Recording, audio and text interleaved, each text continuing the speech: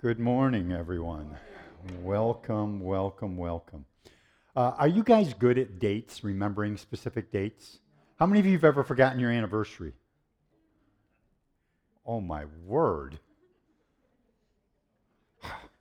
How many of you, though, even though you might struggle with some dates, have a date where something happened that was so cataclysmic, so important, so big, that you will never forget that date? Any of you? Uh, we have a number of dates that are big in my mind, but April 20th, 2008. How many of you guys remember that? Jennifer was on her way home, my daughter, on her way home to college. On her way back to college, which was her home at that time, from here, and they had a very, very, very serious car accident. And for a while, we didn't know if she would make it. Then we didn't know what kind of fallout there would be from that accident. But I don't know that we'll ever forget that. And the truth is, knowing what was, remembering what was, gives us greater appreciation for so many things today. And that's really the point of what I want us to look at again today, picking up from what I had shared with last time. Remember, last time I said to not remember is to lose appreciation for the present and to tarnish anticipation and expectation for the future. In other words, there are certain things that we need to remember so that we can actually live now and with hope for then, with greater sense of hope for it. If you have your Bibles, would you open up to Ephesians? Yeah, I said Exodus. Ephesians chapter 2. Ephesians chapter 2, if you have your Bibles. Last time I spoke to you, I talked to you about three conditions that Paul lays out in the first part of that chapter. And he talks about what was true of us before Christ, before we were saved, before we became Christians. And he basically said we were sick unto death, we were sabotaged by an enemy, and we were sentenced to hell. That's true of every single person in this room before Christ. That's true of every single person in the world before Christ. But now Paul, towards the end of this chapter, actually speaks of another condition, something else that is true of every one of us before Christ, that he exhorts us to remember. And I want to suggest to you that what Paul is going to say today is in some ways even worse than what we looked at last time. So, if you have your Bibles, Ephesians chapter 2 and verse 11. Ephesians 2:11. If you don't have your Bible, the scripture will be up on the screen, I believe. It says, "Therefore, remember that you, once Gentiles in the flesh, who are called uncircumcision by what is called the circumcision made in the flesh by hands, that at that time you were without Christ, being aliens from the commonwealth of Israel and strangers from the covenants of promise, having no hope and without God in the world. But now in Christ Jesus, you who once were far off have been brought near by the blood of Christ. For he himself is our peace, who has made both one and has broken down the middle wall of separation." And jump down to verse 17 if you have your Bibles. "And he came and preached peace to you who are afar off and to those who are near. For through him we both have access by one Spirit to the Father. Now therefore, you are no longer strangers and foreigners, but fellow citizens with the saints and members of the household of God." Paul here talks about, in verse 12, 5 things that is true for every single one of us, every single person on this planet, 5 things that are true of us prior to Christ, prior to our coming to know God in salvation and becoming a part of him. And those 5 things, I'm going to give them to you, and then I want to look at them really quickly, each one. So 5 things that we were without, Paul says in verse 12. 5 things. Number 1, you were without Christ. Number 2, you're without community. Number 3, you're without identity. Number 4, you're without hope. And number 5, you're without God. 5 things that is true of every single one of us prior to our relationship with God. Now, it was in 1993 that Tom and Sharon and I made what was for me my first missions trip to Haiti. And when we got off the plane in Port-au-Prince, Haiti, which was the capital city, there was a strangeness to it like I had never experienced in my life. I mean, we had traveled around a little bit, but I mean, this was so different that it was unbelievable. The place, honestly, you get off the plane, it stunk so bad you could barely take it. All of their garbage, all of the refuge, all of the affluence of that area is in the streets. And the smell was horrendous. The place was grungy, garbage laying all over the place. And when we got off the plane, we were greeted on the tarmac. So you came down off the plane, you didn't go through a jetway. You came down onto the tarmac. We were greeted with 2 rows of soldiers with machine guns. And not one of them smiled. And you had to walk through them, and they're all staring at every single one. You had to walk through them into the airport. We got into the airport, and all of a sudden I realized every single person here is black. Every single person here is speaking another language. And not one of them is smiling or happy that I'm there. We couldn't find a happy face. They were kept out on the other side. And all of a sudden I realized I am a stranger here. No one is like me. The food was different. Everything was different about it. Have you ever had that experience?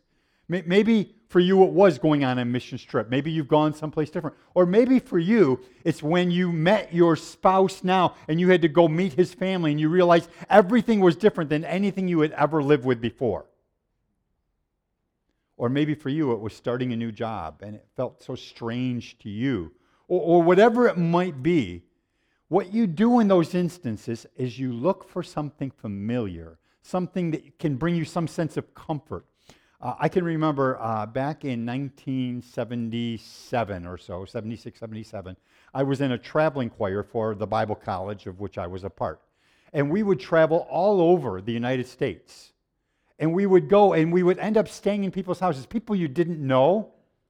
You'd go to churches and you would sing for people you didn't know. You were in areas you'd never been in before. And every single time, which for me felt extremely strange, every single time I looked forward to going back to Elam, to that Bible college.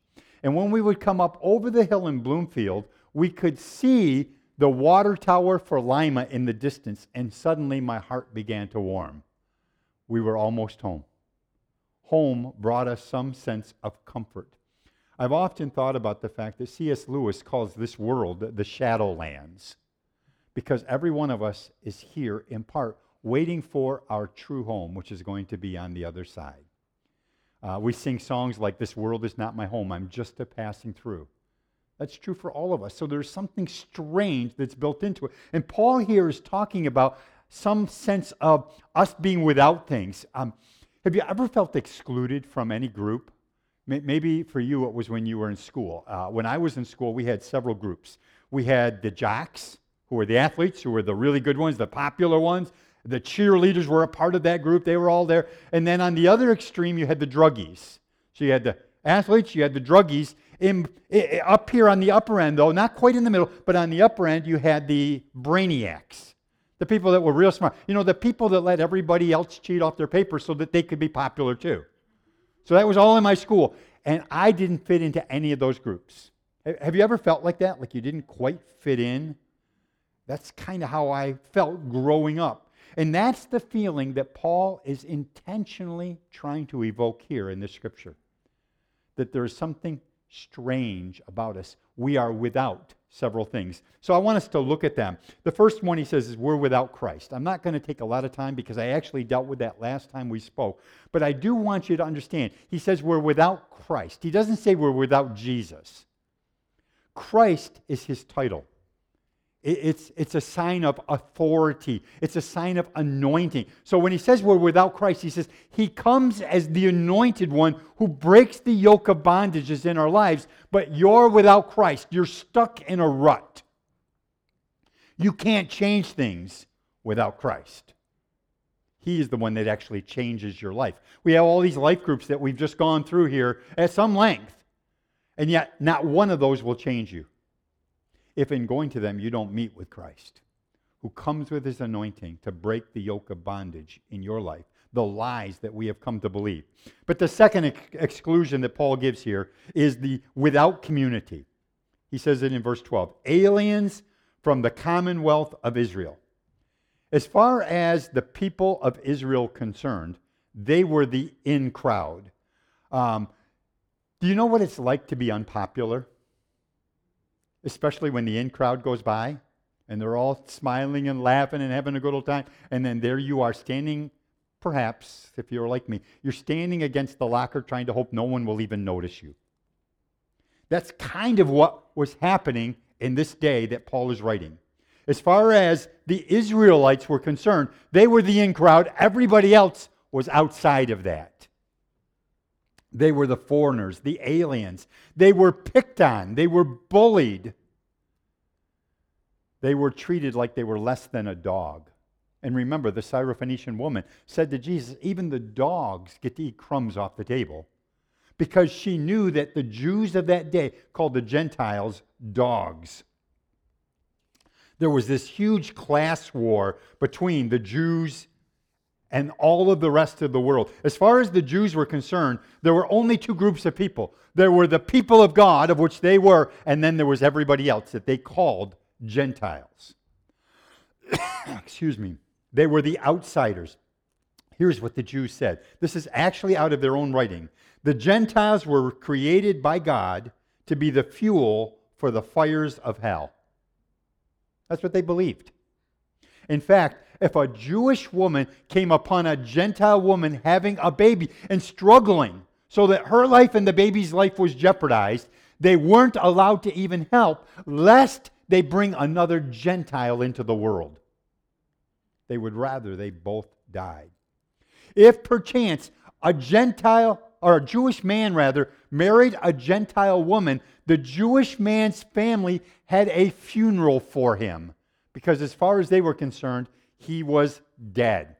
When a Jewish person would say the word Gentile, when they would get done uttering that word, they would turn and they would spit to get the bad taste out of their mouth. That's what they felt like. This whole thing about Jews and Gentiles. But the truth is, you and I know that God created every single human being to live in community where there is a sense of love and acceptance, where you're wanted, where you're a part, where you're in. But the Jews propagated this idea that was quite different. In 1904, in a small place called Azusa, just a little street in Los Angeles, in 1904, God, in His grace, poured out His Spirit in a way that probably hadn't been known since Pentecost Sunday.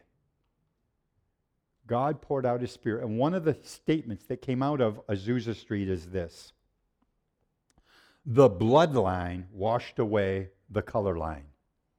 Quite contrary to the culture at that time, you would have black people, Hispanic people, Jewish people, white people. You had them all together in one place seeking the presence of the Lord. The bloodline, the blood of Christ, washed away the color line. The blood of Jesus Christ washes away all barriers, whether they be color or culture. In Christ, no one is inferior to anyone else. All come on the same level ground of the cross. But was this belief that the Jews had just a matter of them being prejudiced, or was there some basis for it? I want to suggest to you that if you read the Bible, you will understand where this idea actually even came from, including even from God's own mouth. Look at the scripture in Genesis 17, where God talks about the covenant that He was making with Abraham. It's in Genesis 17 and verse 7. He says, this is God speaking, I will establish my covenant between me and you and your descendants after you in their generations, for an everlasting covenant, to be God to you and your descendants after you. Also I give to you and your descendants after you the land which you are stranger, all the land of Canaan as an everlasting possession, and I will be their God. I will be their God. That which sets you apart from everybody else, that which makes you special. I will be their God. Exodus 6:7, God says, I will take you as my people, and I will be your God. And then in Jeremiah 24:7, God says, I will give them a heart to know me, that I am the Lord, and they shall be my people, and I will be their God. So for the Jews, they felt like they were justified in their prejudice because God had said, you are special. I will make you my people. It's why they believed that they were above everybody else, because they had God. Jehovah was their God. But I want you to get this.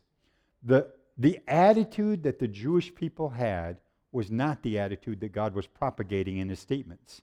Because if you go back into Exodus chapter 19, God says to the Jewish people, I will be your God, and I will make you a kingdom of priests unto the rest of the world. Because your job is to bring the rest of the world into relationship with me.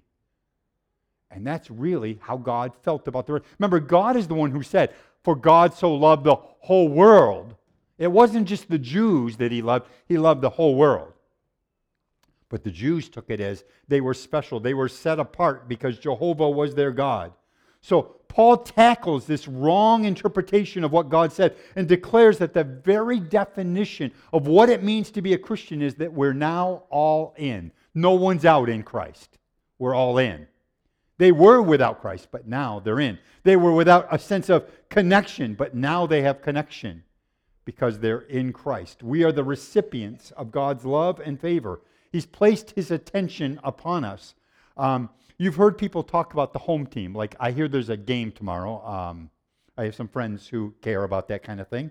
There's apparently a game tomorrow, and it's a home game. And we are the home team. And some people talk about the fellowship they're a part of as their home church. What Paul is saying is, you used to be without, but now you're in, and now you're home because you're home in Christ. The next thing Paul deals with is this sense of you being without identity. He says you're strangers from the covenant of promise.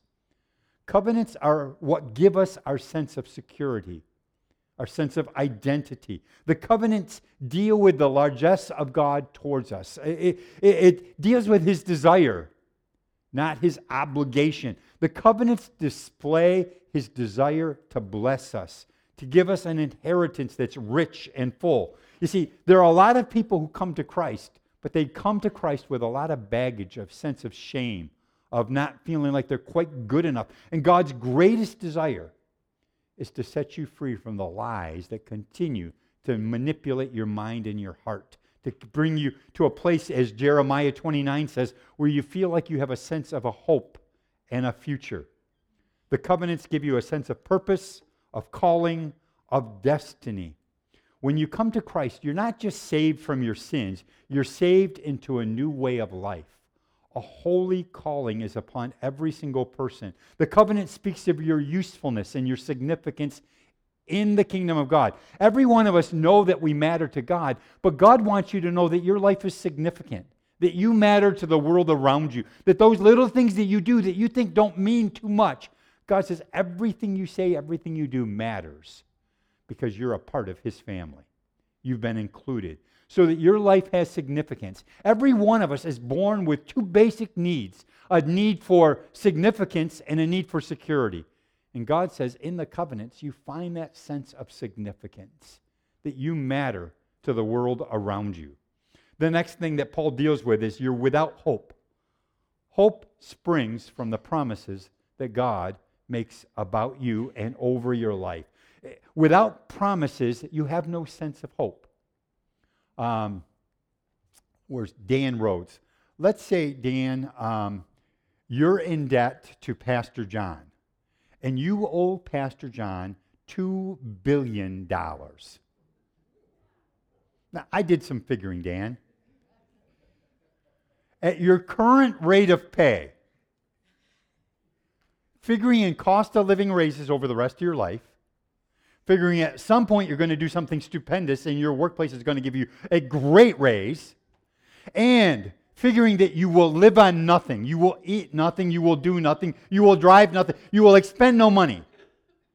I have figured out that probably within about 3,000 years, you should be able to pay him off.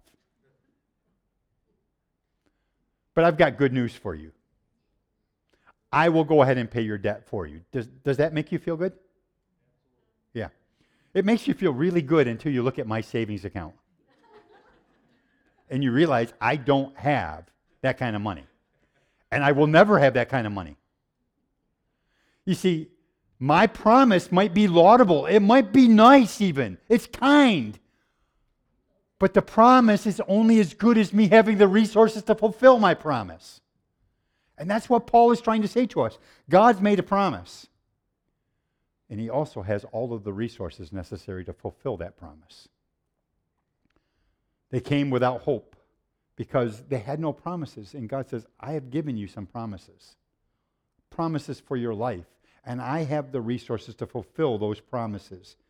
As far as the Gentiles were concerned, death was either one of two things. It was either the end of all existence, which many of them believed that in annihilation, that when you died, everything just died, you became worm food and you were forgotten forever. Or it was a matter of metamorphosis, of regeneration, or another word we might use is reincarnation. Except for the Gentiles of the day, they believed that in each iteration, each time they would be reborn, it would just be more suffering in this world. So death was either annihilation or it was suffering. It was despair for them. Why? Because they had no promise from God of something that would come after this that would be better. That this world is not the end. This world is not our home. Solomon worded it like this. He said, my culture says this, eat, drink, and be merry, for tomorrow you die. That gives you a lot of hope, doesn't it?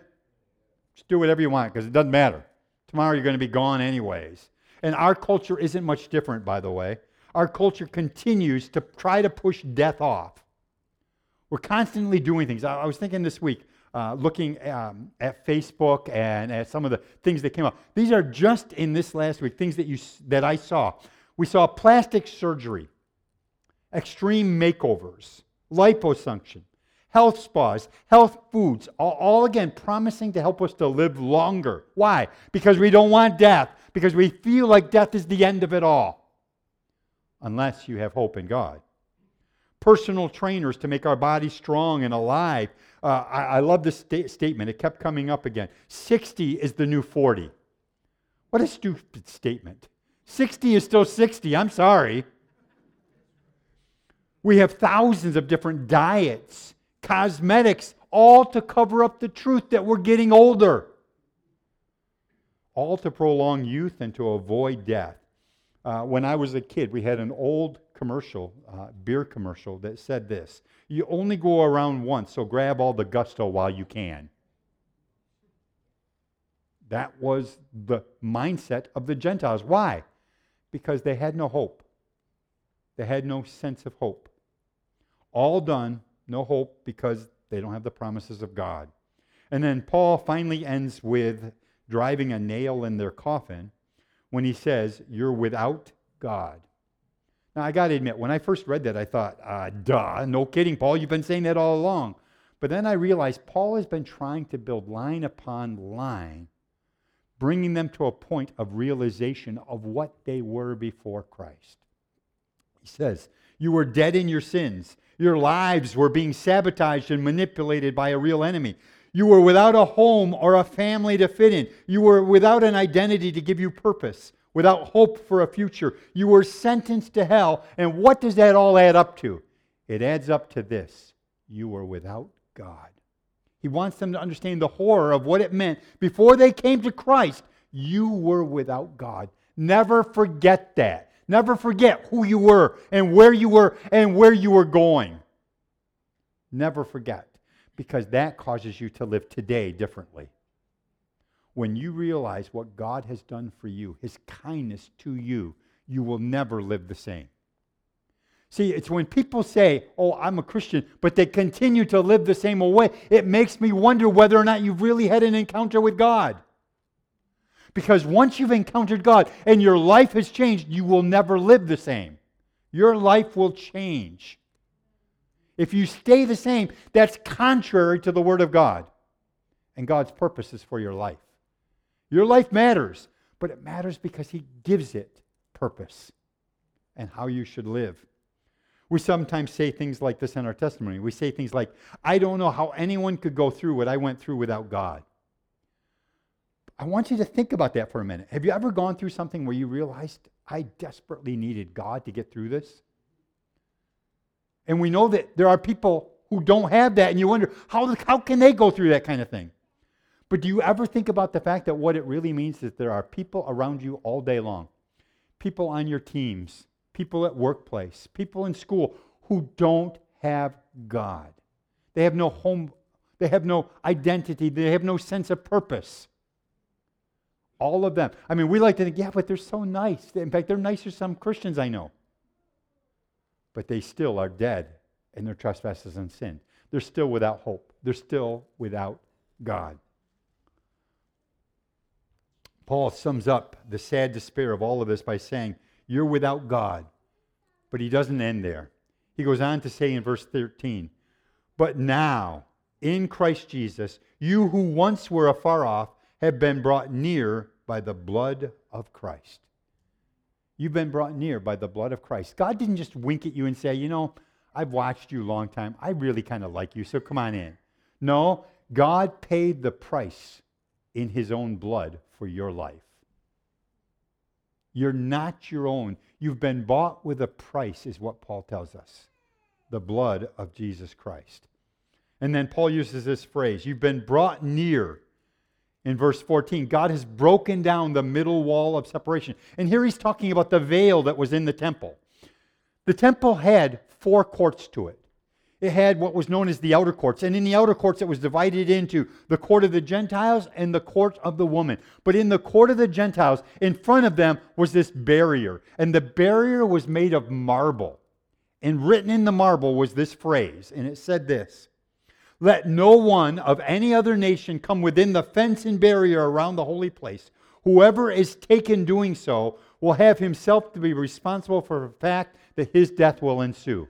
In other words, if you went past this marble barrier, your death was assured. You would die. So you had the outer courts. But then beyond the outer courts, you had the court of the Gentiles, which is where the Jewish people would come and they would make their sacrifices.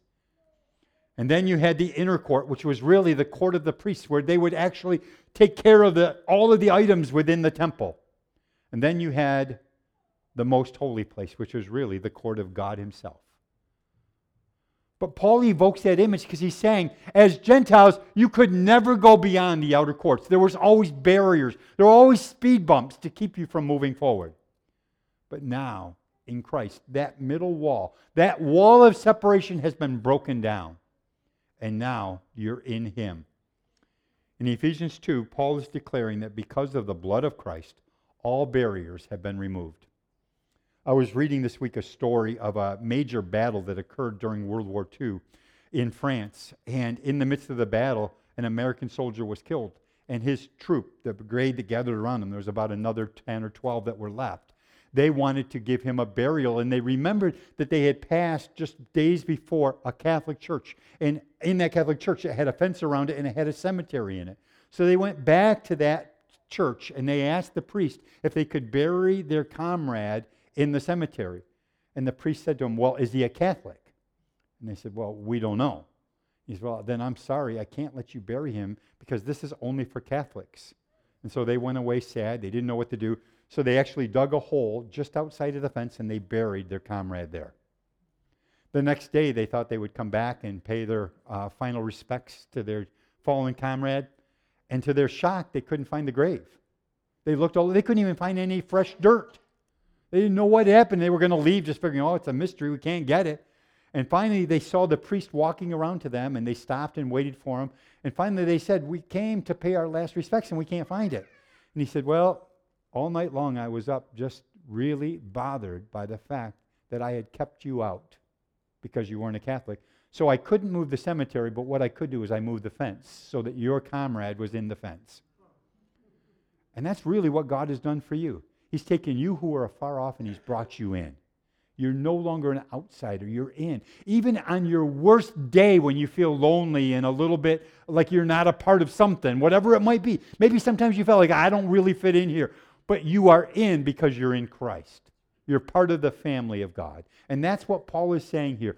Paul is telling us what God's love does for us. He takes us who are without and he brings us in. Would you stand with me? Would you take a moment and just kind of bow your heads? Just kind of wait on the Lord for just a moment. Just between you and the Lord. Every single one of us at times have felt like we were outsiders. We have felt the awkwardness, the strangeness of not quite fitting in. We have felt the reality of something missing. And Paul here is saying, for every single one of you who knows Christ, you're a follower of Jesus Christ. You've now been brought in. You're a part of the family. You're no longer a stranger. He's only got one mat in front of his home, and it's called welcome. Welcome home.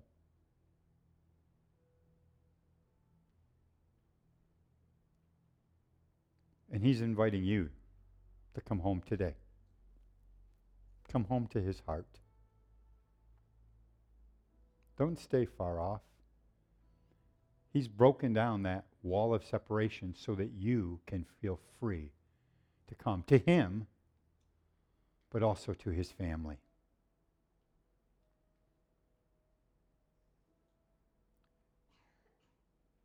But Paul's also saying this so that you will know and you will realize there are people still out there who are outside.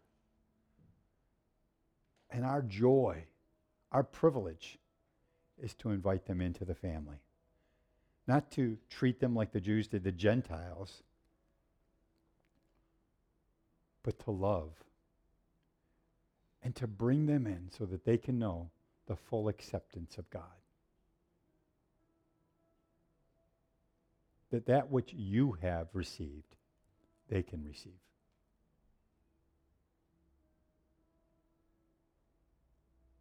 Father, in Jesus' name, I'm asking you to cause this reality to dawn on us. For some here, Lord, they've said the words and they've started coming to church, but they don't really feel a whole lot. They just come because it's their religious obligation somehow. Lord, I'm asking you to cause there to be a revelation of their acceptance, that they're part of the family, and that because of that, because there is the presence of God in their life now has purpose. It matters. It matters to the family of God, but it also matters to the world around them. Their life has taken on new significance. Without, but now they're within.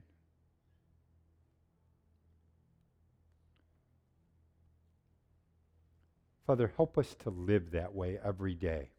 Like what we say and what we do matters.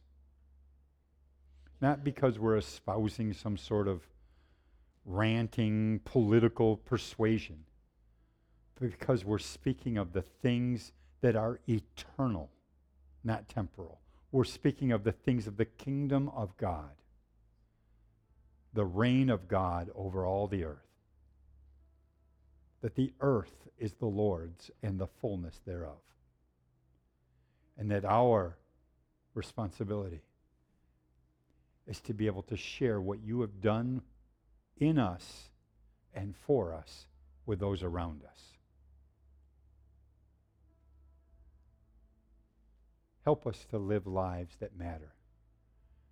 Paul says we are his workmanship, created in Christ Jesus, unto good works, which God has ordained for us. Not just to do good works in order to earn our way into anything, but because we're in, we want to live like our King. Lord, let that dawn upon hearts and minds today, that we are different. We who were afar off have been now brought near. And that middle wall that separated us from God and from one another has now been broken down. Help us to live lives that matter. Lord, let your hand rest upon every heart and mind here today, that we would realize what Paul, under the anointing of the Holy Spirit, is saying to every single one of us. God's heart is to bring many sons and daughters in, and we want to be a part of it. We pray it, Father, in the name of Christ. Amen. Amen. God bless you. Have a great rest of your day. And for those of you that are interested in baptism or membership, please, downstairs is Pastor John's office. Meet with him down there, okay? He will be down there with you. Pastor John is the guy right there, by the way.